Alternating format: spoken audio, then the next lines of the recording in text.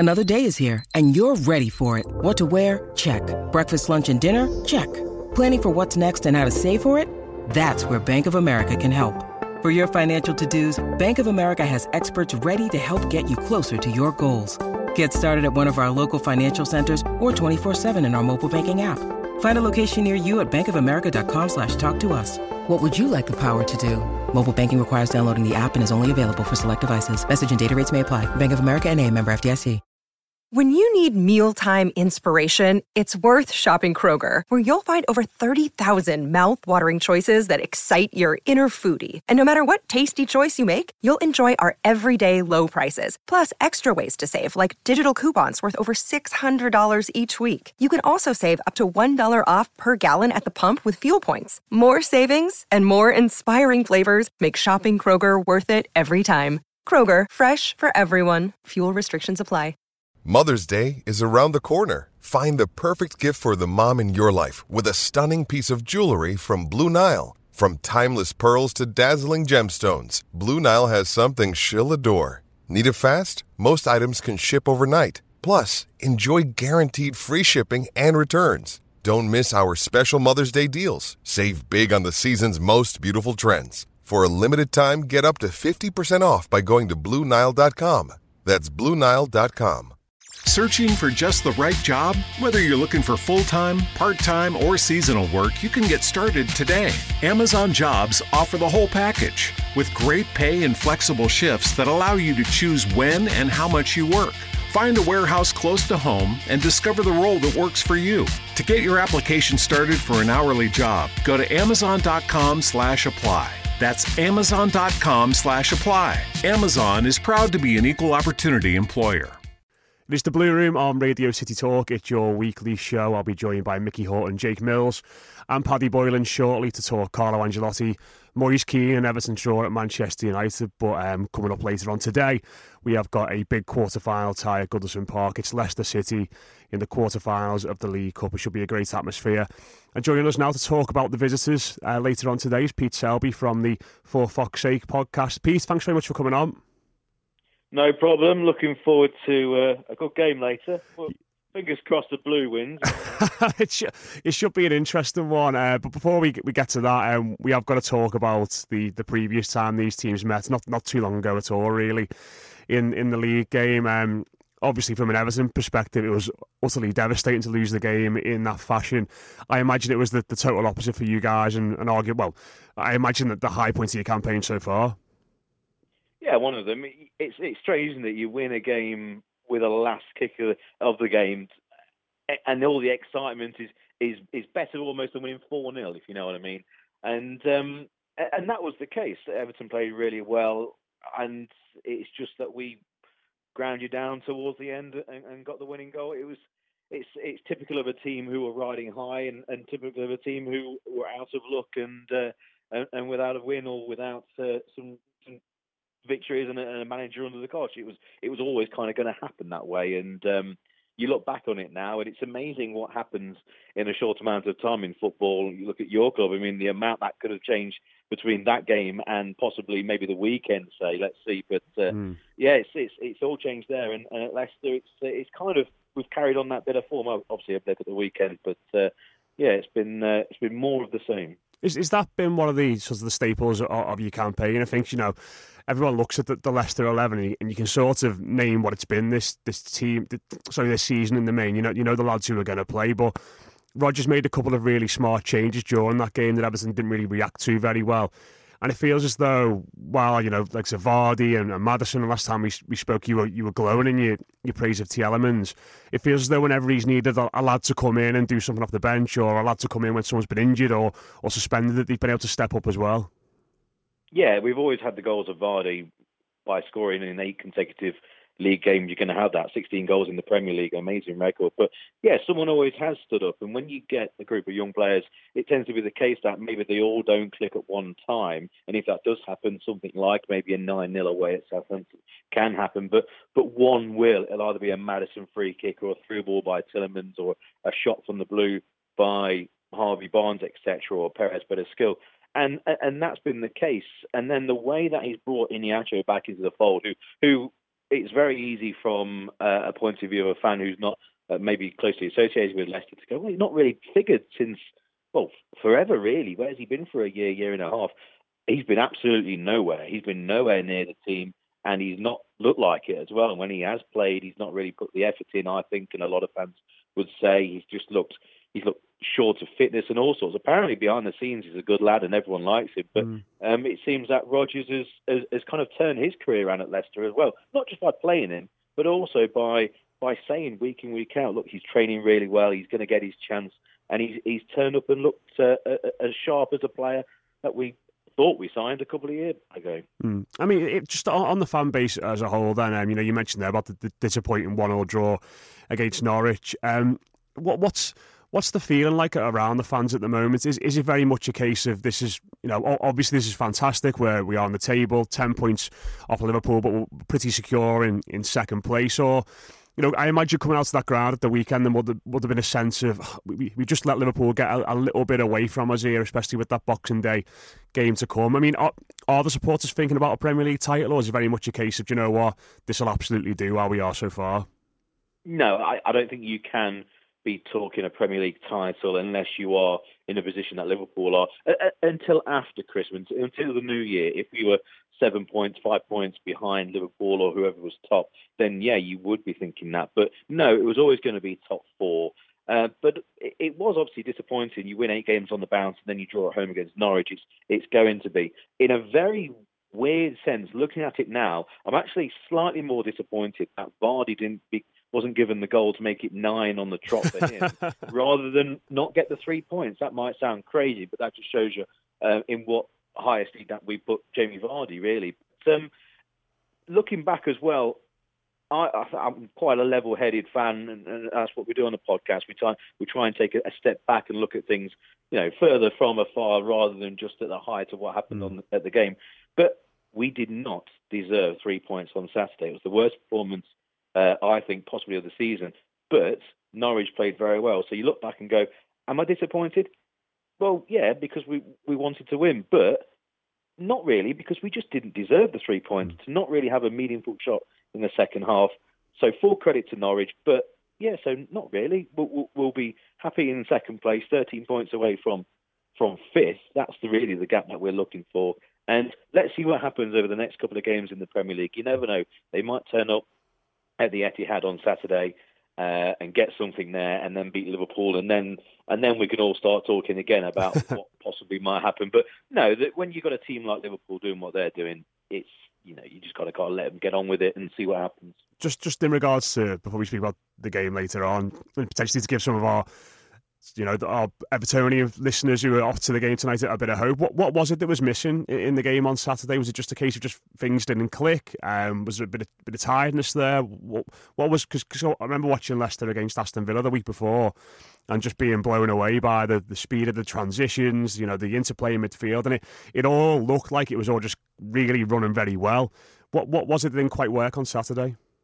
Well, as much as he's been absolutely fantastic, I think Rodgers, he really has to take the blame, because I think he played the wrong team. He played the team that beat Aston Villa, but that was in a formation, the diamond midfield, that's worked brilliantly away from home. He played it at home, which we haven't done before, and very early on it didn't work. Tielemans just wasn't in the game because he was just trapped on the left side of midfield. The ball wasn't getting to him. He couldn't do any damage when it actually did on 1 or 2 occasions. And also, there was a very strange incident. We all know what happened in the Iheanacho when the throw-in was taken and he kind of played on when he shouldn't have. But there was going to be a substitution made and Vardy scored, or it went down as an own goal. How many times do you see a substitution just about to be made and the goal goes in and then the sub gets told to sit down, we'll just see what happens the next couple of minutes? But no, he made the substitution and he subbed in Iheanacho, who at the time for me was the sharpest player. So we then made another substitution at half-time to completely change the formation to what Rodgers wanted. Two subs down, 1-1 at half-time. Second half, go and win the game, and they just didn't create anything. Perez never came on. He's the sort of player that we bought to break down teams who like to sit back and try and soak up the pressure and defend against Leicester, which has been the problem that we've had at the King Power for a couple of seasons. And we nearly worked for Everton. It didn't work for Norwich. Hats off to them. They were fantastic. The fullbacks were really good for them, and Pukki's obviously sharp up front. We just couldn't break anything down. There was a lack of creativity. There was a lack of kind of purpose in the first half.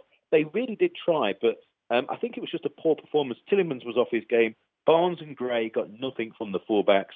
They couldn't create anything for Vardy. I don't think it's anything major. I think it was just one of those games. But I'd like to give credit really to Norwich. But I don't think it was Rodgers' finest hour. I think he just got it. He got it big time wrong really with the formation. It surprised everyone before the game as well. It's not kind of after time. Before the game, there's a lot of chatter going. Hang on. This is a bit of a risk. Onto the game later on then. It's a huge one for Everton. A lot of people say it's going to be the biggest game of the season for us. Obviously, we've got Duncan on the sidelines. It's going to be a fantastic atmosphere. I think it's interesting to see where this sort of ranks for Leicester, because you mentioned there, obviously, about the game at the Etihad coming up the weekend. You've got Liverpool at home pretty quickly, Boxing Day after that. How do you think Rodgers will go tonight in regards to his team selection? Will there be big changes, do you think, in the 11? No, I don't think so. I think that's in around about a squad of, say, 15 or 16 players who can interchange very well and still have a so-called first 11. I think there will be those players involved in the game tonight, in the game on Saturday at Manchester City. So I don't think that the position that we're in the league has any effect on his selection tonight. I think he'll go very strong. There might be one or two changes from the team who played against Norwich. In a very strange way, the team that started against Norwich in the formation, that's the same one against Villa, should actually be the team tonight. That's what he should have been doing or should do against yourselves. But we'll wait and see. The game matters an awful lot in a number of ways. Of course, you want to win a trophy. Everyone wants to win a trophy and get that on the board. I've always said after they won the league, they need to kind of back it up with another trophy or some more success to kind of define this era of success in Leicester's history. So winning trophies obviously does that.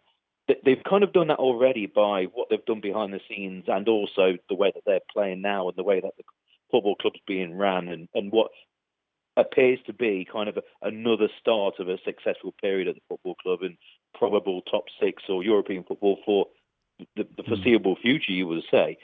But with what happened a year ago with the chairman, there was a real sense that, look, the cup competitions now are going to be taken incredibly seriously because they want to win a trophy, kind of as a thanks to the family that run the club, the King Power Corporation, and obviously Top and his family, to say, this is kind of a celebration. This is for you, Dad. This is for you, as well as the players want to win it, obviously for their own career and to win medals. But there seems to be a sense of winning a trophy for the owners of Leicester, and that became very quick after the incident a year ago. There was a real kind of movement around the club to say, come on, in the next 12 to 18 months, we really do need to win any kind of trophy.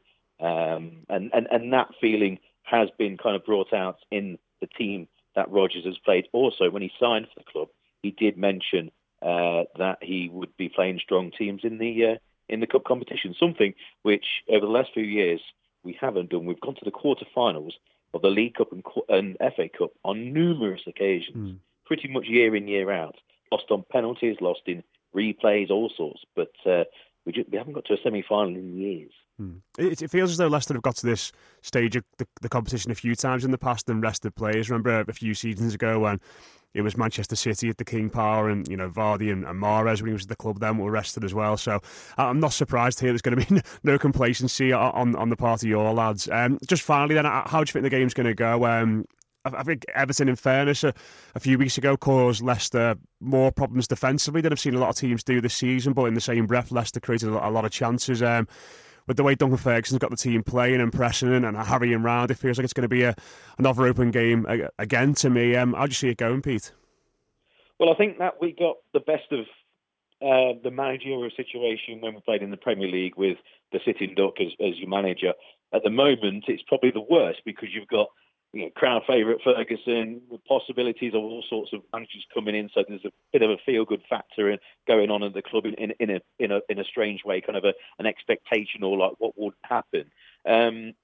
So I just think it's going to be proper blood and thunder. I can see it being a fantastic game of football. I mean, I've got to go for Leicester, really. I think it's going to be close. I can't see a team winning by more than a goal. I can see it maybe going all the way to penalties, but we'll wait and see. I think a team will win it by one, but I can see there being goals. I can't see anything else. I can see there being goals, and I can see there being red cards as well. I think it's going to be. I think everything's going to be on the line here, and I think it's going to be a very tasty game. Yeah. And put it this way, it's the best quarter final of the lot, really, by far.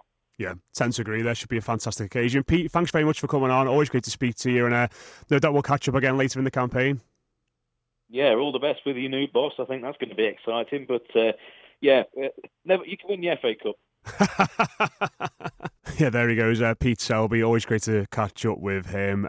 Fancies Leicester, of course. Really hope the Blues do the business. So we'll have a chat about the game later on with Paddy, Mickey and Jake. After the break here on Radio City Talk, it's the Blue Room. We are back on the Blue Room on Radio City Talk. Joining me in the studio now are Paddy Boylan, Jake Mills and Mickey Horton. We're all very excited for the game against Leicester on Wednesday night. We'll have a chat about that a little bit later on. But let's reflect first, lads, on an eventful day at Old Trafford on Sunday. A determined and diligent 1-1 draw for the Blues, Mickey. All things considered, the injuries the team had, that were known about, and then the ones that were very short term in regards to DB and Sigurdsson, the way United have been playing recently, all the things that happened in the game in regards to injuries, a really, really creditable point for us. Yeah, and I threw all my Christmas money on Man United when I seen our team. So it is done. It does. So the kids are getting on for Christmas anyway. There you go. Bag of soot. Absolutely. Yeah, old school. Get a Mason Holiday shirt after this performance, yeah. Great performance, wasn't it? Duncan factored again. Makes you wonder, as you say, a couple of people can say, what have the players been doing? But Duncan factored again, come in, put a shift in. Special mention to Mason Holgate, because I think Duncan fooled a few people, didn't he? He thought that we were told a couple of the pundits we were going to go back five, and I think 2 minutes into the game slotted them straight into midfield. So he's learning quickly, and just an all-round great performance. Really unlucky, I thought, to not win the game, because we really did put a shift in. I thought Calvert-Lewin again. Duncan has really had such a massive influence on him, obviously being an ex-striker himself, and he's like his performances are Duncan-esque, because he's man of the match here. He's all over the pitch and he leads from the front, and I think when you've got a player like that leading from the front, then that obviously spills over to the rest of the team. Great all-round performance considering the injuries. As I say, a little bit gutted that we didn't come away with all 3 points, but Duncan factored again. Yeah, I think I agree with you, but I do think that we rode our luck at times as well. But I think for me, there was a couple of standouts in Holgate and Calvert-Lewin, but just seeing Leighton Baines being able to slot back in the way that he did as well, because there was an onslaught quite a few times from United, and as I said, they're in form and they were able to cope with it really. I think Pickford done alright as well, because I think he's had his critics over the last few weeks, and we were able to kind of cope. So yeah, it was good. Just hope that we can take it into Wednesday, and then hopefully we can sign off on the Duncan as manager on that kind of positive really, and then just kick on from there. It's exactly what everybody at the club needed. It just feels refreshing to actually want to watch Everton again, and actually feeling disappointed that we came away from Old Trafford with a draw. It's it's a crazy season that we're having, isn't it? Ridiculous. Yeah. I think that disappointment stems from the fact that actually, if you look at the second half, Manchester United didn't create an awful lot. I can't remember a clear-cut chance for them, and I think that the one big one was right at the start of the game, about 15-16 seconds in, where Lingard swivels and puts it just wide. You do kind of fear for what would have happened if that had gone in with the depleted resources and everything else.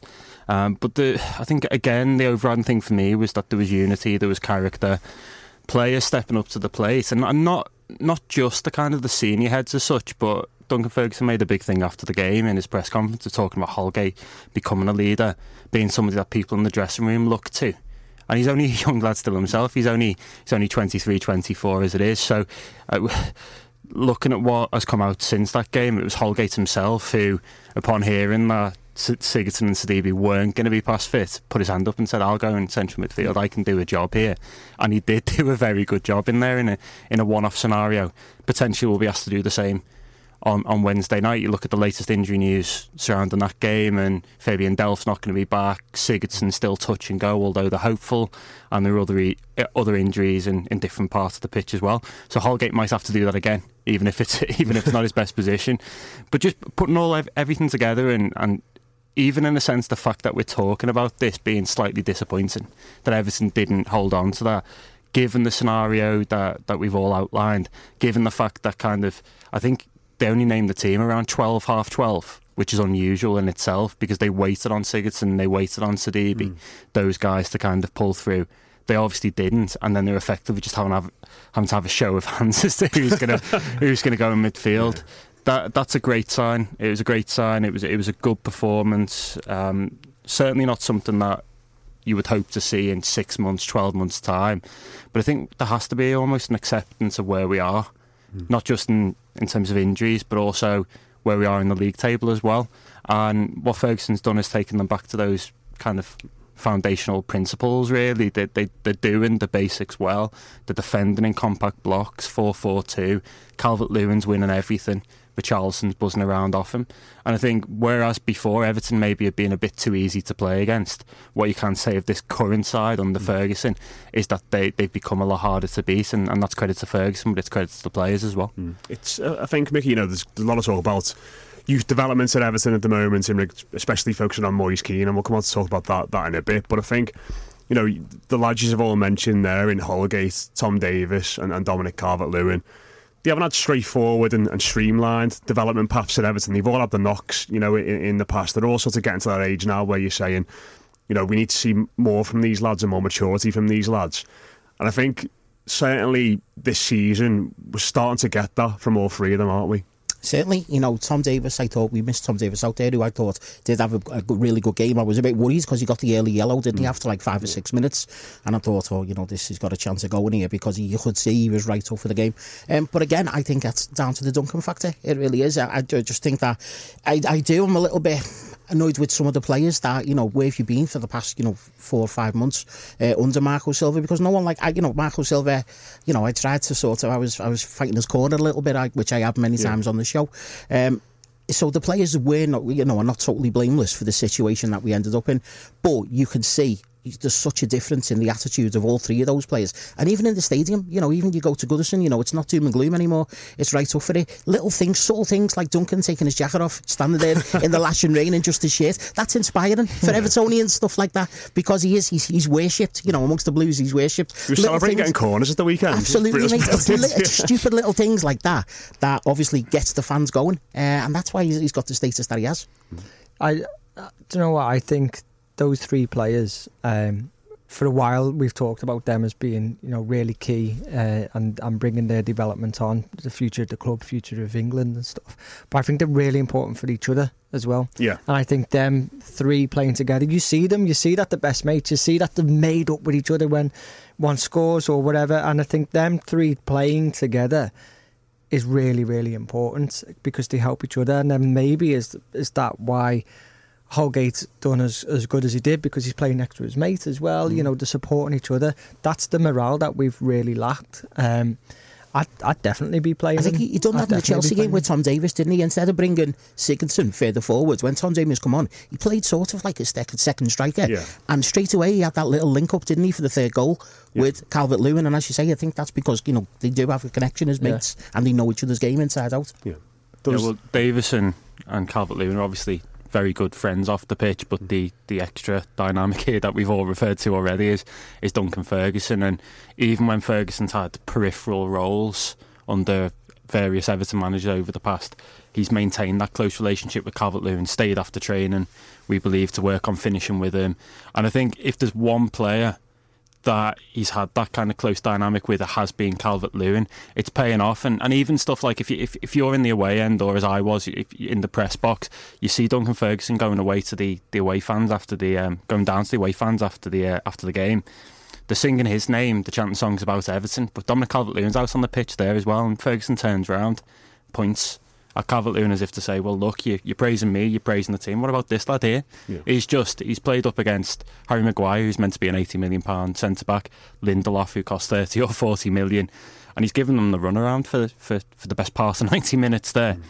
Again, Moise Kean comes off on 78 minutes, and Calvert-Lewin's the one that's tasked with going out to the right.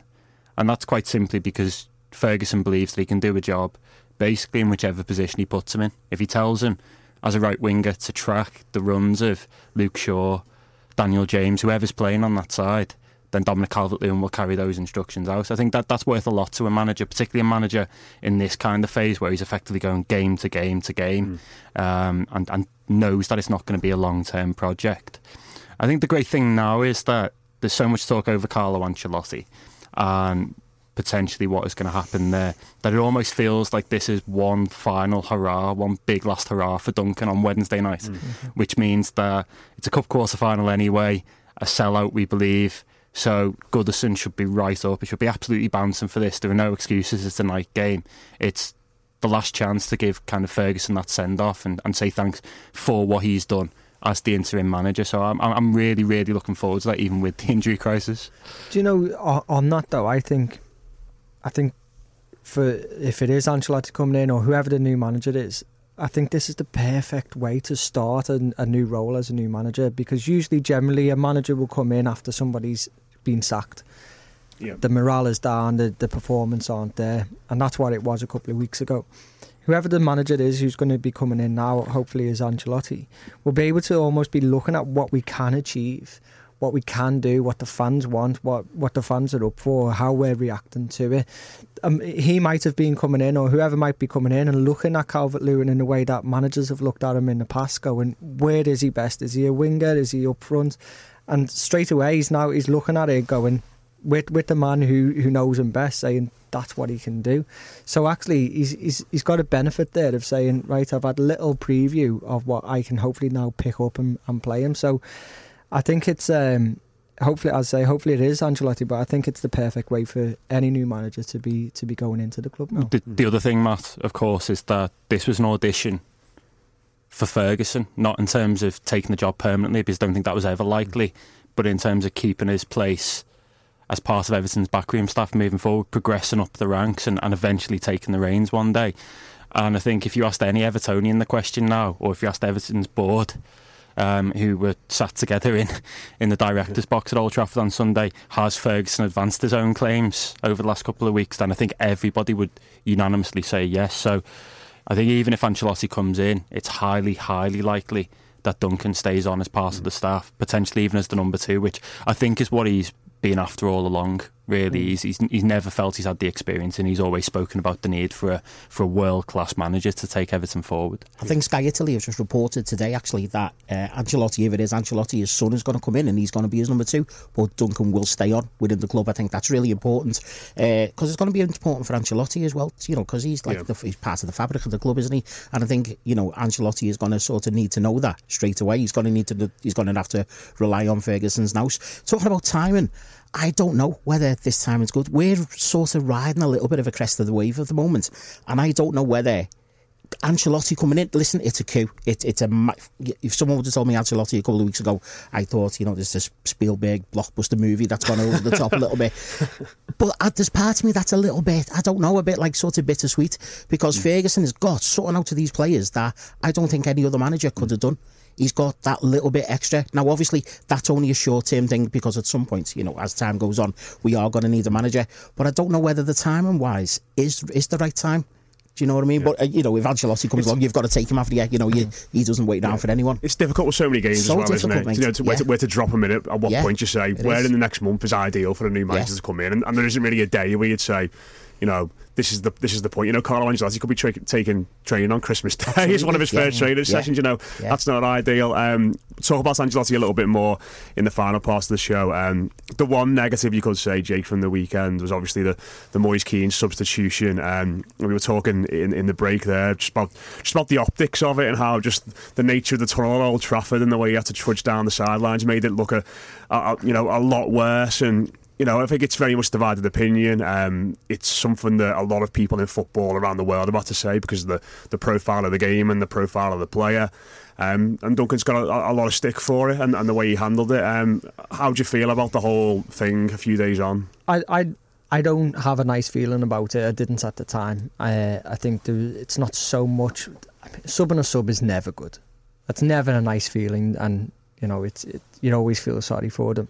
It's not so much about the sub, although it kind of was at the time. It's kind of the nature of it. It was the no arm around him, and I see people say, but he doesn't put his arm around any other subs when he takes them off. But he's not subbing a sub when he's doing that. This was different. This was different. This was a young lad who was being given a chance at Old Trafford and sub just before the end. It was different to any other sub, and I think it showed a little bit of naivety from Duncan's point of view of just how he handled it. I think an arm around him just to say, even if it was to say, I'll talk to you later, something visual would have been a little bit better. But as you said, then him having to walk down the whole pitch on his own, it cut a very, very lonely figure, and it just left a little tinge of, it felt a little bit uncomfortable. Strangely, I'd rather focus on what happens from the point at which he leaves the pitch rather than the actual substitution itself, because I think we can debate until the cows come home whether it was valid or not. We'll only kind of a select few people will know what was said between Ferguson and Keane. Everton, as it happened, improved after that point, saw out the 1-1, took a credible draw. Let's highlight that. In terms of the bit afterwards, I think that what I would concentrate on is how it was handled. And I think, like you mentioned, the optics and this long walk down, lonely, solitary walk down to the tunnel at Old Trafford, and the way that all pans out. I think that's what Everton should have handled better, and I think that's more important almost for me than the substitution itself. The lad was allowed kind of to forlornly trudge down there without any kind of support. Ferguson's excuse and what he's put forward in the media over the last few days, I mean, again, you can take that on face value. Even if you do take it on face value, I think what you say is, as the lad's coming off, just have a word with him saying, look, I wanted somebody to track this run from Luke Shaw, or I didn't think you were to the tempo of the game, as he mentioned in his press conference. I think that's what's turned this into a massive issue, probably even more so than the substitution in itself. So that's something that maybe Ferguson will look at when he's kind of reflecting on his spell as the interim manager, when he's looking at how he can push himself on that aspect of what do I do when a player's not carrying out instructions, but is pretty fragile on confidence and maybe hasn't had a few breaks and he's away from home and all the kind of stuff we've spoken about time and time again with Moise Kean. I think that's where we might reflect and just say, maybe if I had my time again, I'd handled the aftermath slightly better. That's my feeling, at least. I think there was definitely communication issues. Now, there always is with Duncan, isn't he? He's hard. He's not the easiest to understand. Yeah. So I think as an Italian, there's definitely been a mix-up, because if you noticed, he come out straight on and he thought he was going wide right, didn't he? He tried to sort of... Yeah, he runs over, doesn't he? Yeah. And obviously, I thought he was going wide left. Wide left, yeah. And obviously someone had a word then and he swapped with Richarlison and stuff like that. And you have to remember, as Paddy was just alluded to there, it was his decision to do that walk. It was his decision not to sit on the bench. He made his own way down. You could see he was up. Listen, he was embarrassed that it wasn't right. It was handled really, really bad. But as Paddy said, the most important thing there was the result. If he wants to get a cob on, and he is a young kid, I think, I don't know if you remember a couple of weeks back, Souness sort of on Sky made an assumption about him, saying that his attitude maybe isn't quite correct, and everyone saw Souness a new one, because we were like, how dare he? As it sort of transpires now, you might look at it, he's been late for meetings.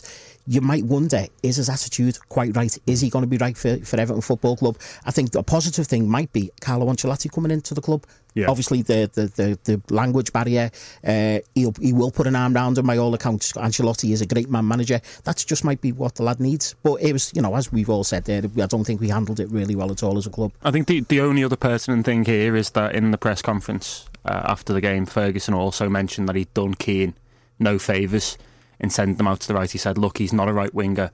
I probably shouldn't have asked him to do that role.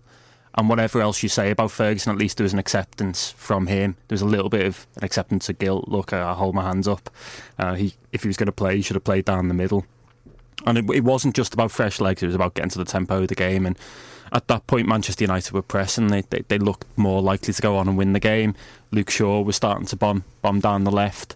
They were, I think, most of their strategy was to get down the flanks at Everton, wasn't it? Yeah. Because they don't have enough in the centre of the park creatively to break sides down. That's been a huge issue for them. So it's definitely an issue when you're losing a foot race against Luke Shaw. Well, it is. It, you know? It is. I mean, in isolation, he actually did some pretty decent things. Moise Kean, there was a good run. There's a cross that's just intercepted before it gets to Calvert-Lewin and a few things like that. But we've spoken so much not only about him helping himself, which is a big issue we all accept, but also Everton helping him too. And that can be given him minutes in games where there's an opportunity to do so, and maybe playing in his preferred position instead of out on the right, where he's never really tracked those runners and has never learned how to do it even. Yeah, interesting stuff. Will Carlo Ancelotti be able to help him? We'll have a chat about that in the final part of the show. This is the Blue Room here on Radio City Talk. It's the final part of the Blue Room here on Radio City Talk. Matt, Mickey, Jake and Paddy still in the studio. We're going to spend the final part of the show chatting about Everton's potential new manager. These things move very quickly these days, and we have to record these on a Tuesday now, so forgive us if things are a little bit out of date, but it looks, by all intents and purposes, Jake, that Carlo Ancelotti is on the verge or on his way to taking charge at Goodison Park. I have to say, I'm still struggling to get my head around this. I don't know what I really think of it, but it's Carlo Ancelotti. Yeah, it feels like the Eto'o movement when we thought we were on the cusp of something. Listen, Mickey said it. This is a coup. This is a huge thing for Everton. We haven't had anybody of this pedigree since our heydays. And this is exactly the type of move that we should have been doing 6 years ago. We have someone coming in with a lot of money, with the ambition, but we've never had a manager to match that ambition. We thought we have a couple of times. We thought that Martinez was a manager who was going to be able to be exciting and match that ambition, but actually, if you look at the managers that we've got now, hard in hindsight, we've had managers who have been relegation fodder. Yeah. We've had people who have not been able to actually bring that kind of status to the club. So this is an appointment that hopefully will match that ambition that we are talking about having going into this into a new stadium. It could be Carlo Ancelotti taking us into Bramley Moore. Hopefully, I mean, don't get me wrong, we've spent a lot of money, and I don't know whether we're going to have the same war chest again, but this is somebody who is going to put Everton back on the map, and hopefully be able to do something with it.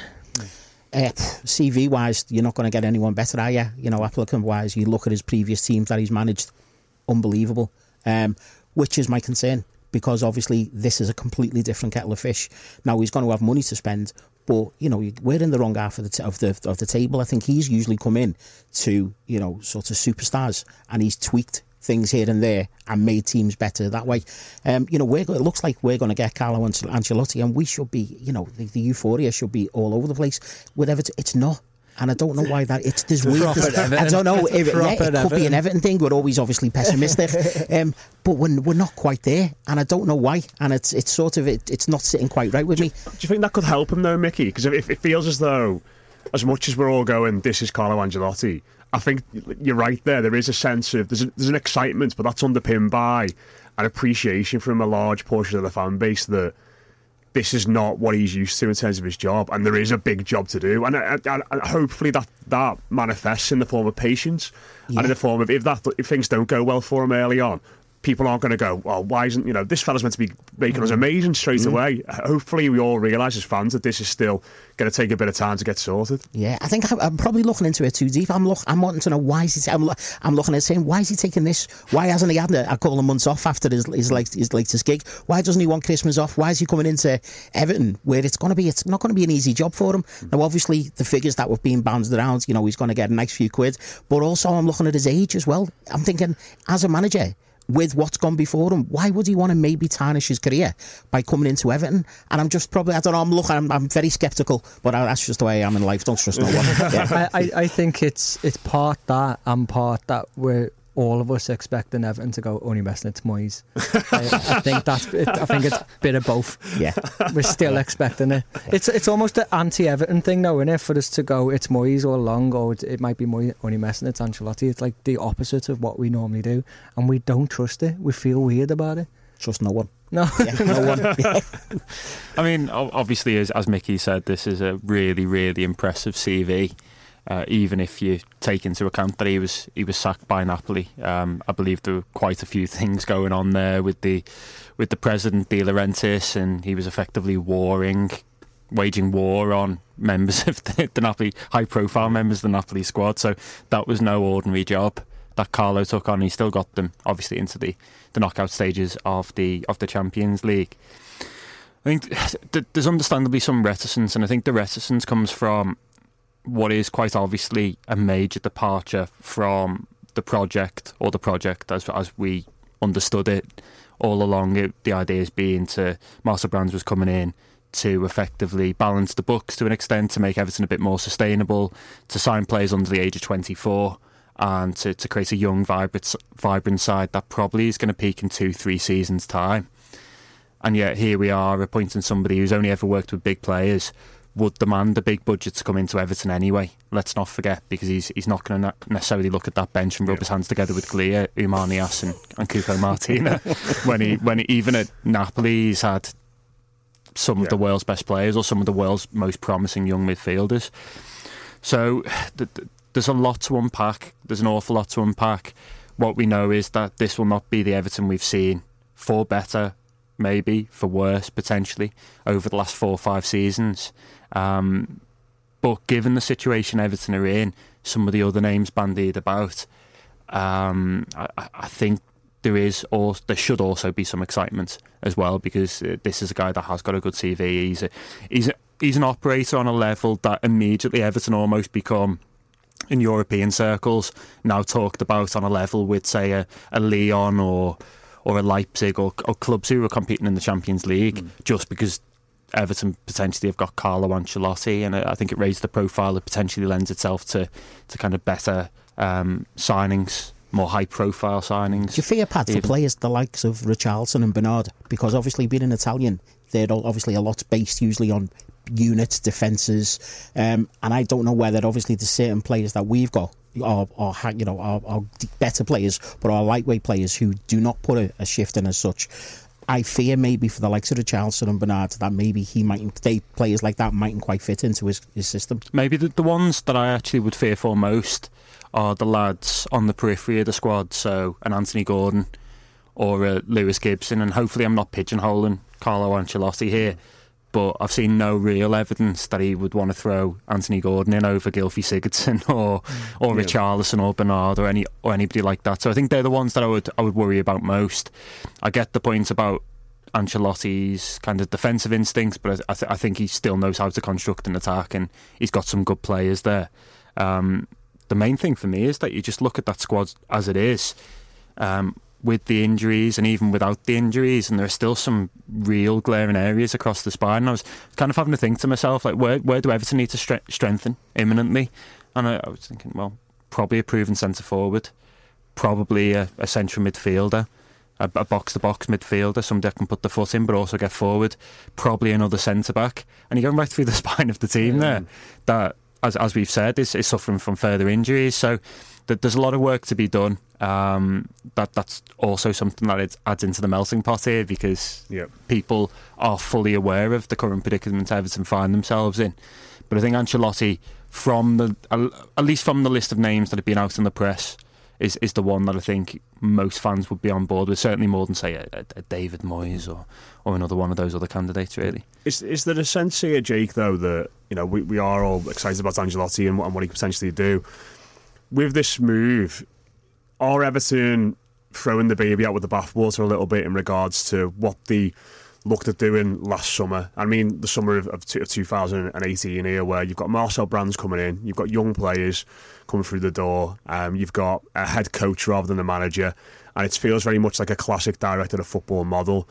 I'm not entirely sure Ancelotti is someone who fits seamlessly into that, and it feels as though there may be a bit of overlap between... You can just imagine him and Marcel Brands. I'm not saying they've both got big egos, but they will be thinking, I'm sort of the main man here, or I should be the main man here, making football and decisions. Yeah, quite possibly, but I think it is a risk, but I think it's a risk worth taking, and a risk that Everton, as a club now, have to take. because the alternatives, as Mickey and Paddy both said, would not be anywhere near the ambition that we have to have. If we would have went for somebody like a David Moyes or somebody of that kind of that group of managers, we would essentially be saying, sorry everyone, we got ahead of ourselves, we'll go back to our place. That's basically what we would have said. We have to show that ambition and we have to get a manager. The only alternative potentially would have been somebody like an Arteta, which again in itself is a risk because he doesn't have that record, he doesn't have the CV. So yeah, it's a risk, but it's a risk that we've got to take. And I mean, talking about managing the expectations of Evertonians is a massive task, innit? And I can already hear the shouts about Ancelotti not being good enough, and we should have got Dyche or somebody. But I think it is about managing those expectations and saying we've got to stick by this little project here. As Paddy said, it's got to be a 2-3 year thing anyway before we actually hit the strides. And you've got to we just need someone who we can believe in. And I think maybe with somebody like Ancelotti, it's somebody you can believe in. Yeah, I mean, Moshiri actually come out, he made a statement, didn't he, saying we want a Hollywood-style manager. Now, we've gone down the route of we've exhausted every avenue of the whole up-and-coming foreign-type manager. We mixed it up a bit by getting Allardyce into the equation. The only thing that we haven't done is gone out and got a big-name, worldwide-known manager. And that's what the fans have been screaming out for. And he's done it, so fair play to him, hopefully. Well, the thing is, I remember when Farhad Moshiri first joined Everton, and there was so much talk of competing against the other managers and the Hollywood of the Northwest, as he put it. And he's always wanted his own variation on that theme. So that's why I think Ronald Koeman appealed, because he was already a big name. He's being touted for Barcelona already. Everybody knew who Ronald Koeman was, and it looked like he was on an upward trajectory after Southampton. Maybe there was a feeling that he was going to be the next big worldwide manager. He may still be if you look at what he's doing with the Netherlands at the moment. There's been talk of Diego Simeone before. There have at least been attempts to try and get Pochettino. So Moshiri has wanted that calibre of manager. Ancelotti quite evidently fits into the box. I think the other concern here is that we still, the best football clubs are the ones that are well run, and even that transcends money.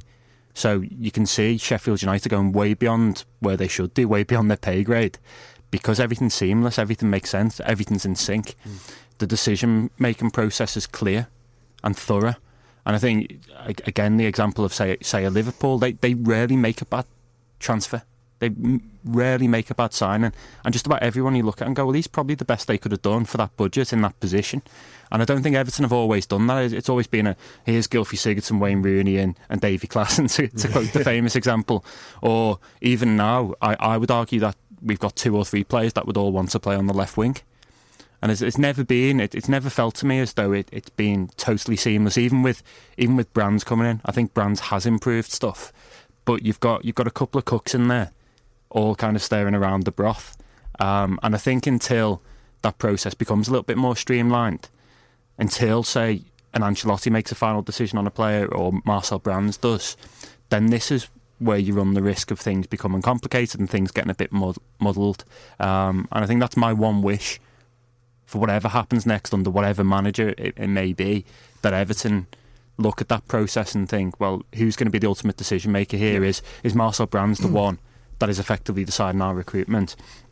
Ancelotti, it must be remembered, has worked in Italy, where the head coach and director of football model has been around for a lot longer than here. He's been there, done that. Even at Chelsea, he had to work under that kind of system as well, I believe. So he's familiar with it. I just hope that Everton are on the same page and are able to kind of push it on, because otherwise it's exciting, isn't it? Yeah. Final 2 minutes. I'll have a quick chat about the game later on today. Jake, it's good quarter-final under lights at Goodison Park. We should cherish these nights, shouldn't we? Because we might not have many more of them over the next few years. Well, end on a positive. I mean, in regards to we are actually leaving the ground soon. That's what I mean. You've saved yourself. Dug yourself out of the hole. Unfortunately, it's my son's 4th birthday, so I won't be there. So happy birthday, made up for you. That's right.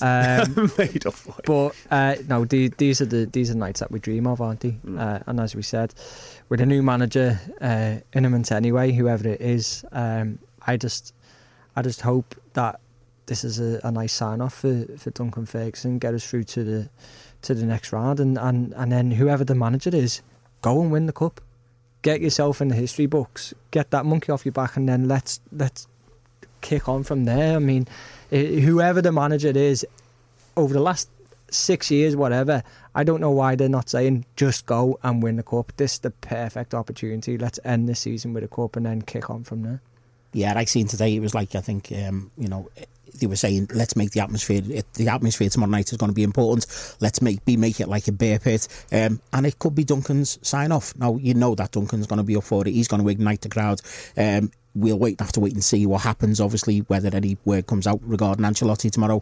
But it could be maybe this one, maybe the Arsenal game, could be his last two games. They're both at home, they're both big games. And as Jake was just saying there, the crowd, Everton fans are being dying. We need a cup. It's been way, way, way too long. There's a chance here now. There's a massive chance. I know you've still got City in there, and City notoriously puts their own squads out for some reason for this cup.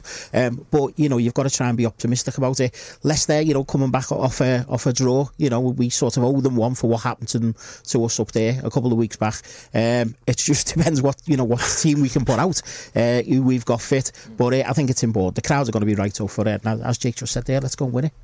What a way to continue the feel-good factor, even if a new manager's not in situ for Saturday. The idea of going into the Arsenal game in a cup semi-final, having taken 4 points from difficult games against Chelsea, United not long ago. We're still in the mire, let's not make any bones about that. But what an idea that we could have that after 4 points in very difficult circumstances against United and Chelsea. So yeah, of course the crowd's going to be up for it. Of course Duncan's going to be up for it. Leicester, Mickey's mentioned Manchester City putting out strong sides. I've seen Leicester this season put out Tielemans and Vardy and Maddison away to Burton Albion. So I'm pretty sure they'll arrive at Goodison with a strong squad as well. Really tricky game. And I think the lesson to learn from what happened there is that both of their goals came from those direct runs. Ball carries in Didi for the first one, and I think Iheanacho for the second one, and Pereira just carrying the ball through the heart of Everton's midfield, and Everton being a bit porous. You would hope with Ferguson in charge that those lines will be a lot more compact, that they'll notice the danger in what Leicester are doing and play a different way. Because if you defend on the halfway line against Leicester City and you create a foot race between Jamie Vardy, Michael Keane, Yerry Mina and Leighton Baines, Jamie Vardy's going to win every day, and that midfield will win every day against ours. So it's going to have to be a different approach. Goodison bouncing, an up and at 'em approach. No coat. Back to basics. Everyone, no coat. I'll be wearing a coat, mate. Yeah. Duncan, I'm sure won't be, but I definitely will be. Yeah. It's going to be absolutely freezing. No jackets, sweatbands, and watches on everyone. 70 mile an hour winds potentially tomorrow. Oh, Dom will love that, won't he? Suit us that. Yeah, right off our street. That. Just loft those long balls up to Calvert-Lewin and just scrap and battle. Yeah, fingers crossed the Blues can do the business. Can't wait for that one. It's amazing how football changes, isn't it? Thanks very much to the lads in the studio. Thanks very much to Pete Selby for joining us earlier on as well. That's been your Blue Room Weekly Show here on Radio City Talk. Ready to get your glitter on? Then head to Worlds of Fun Grand Carnival from July 23rd through August 7th for a larger-than-life shimmering celebration. Join the spectacle of color, a dazzling parade of floats, performers, music, and beads that sweeps across the park. And take your taste buds on a world tour while dancing to music after dark. Save over 45% with a Carnival bundle, which includes admission, parking, and 3 food tastings. Only at worldsoffun.com. Sports Social Podcast Network.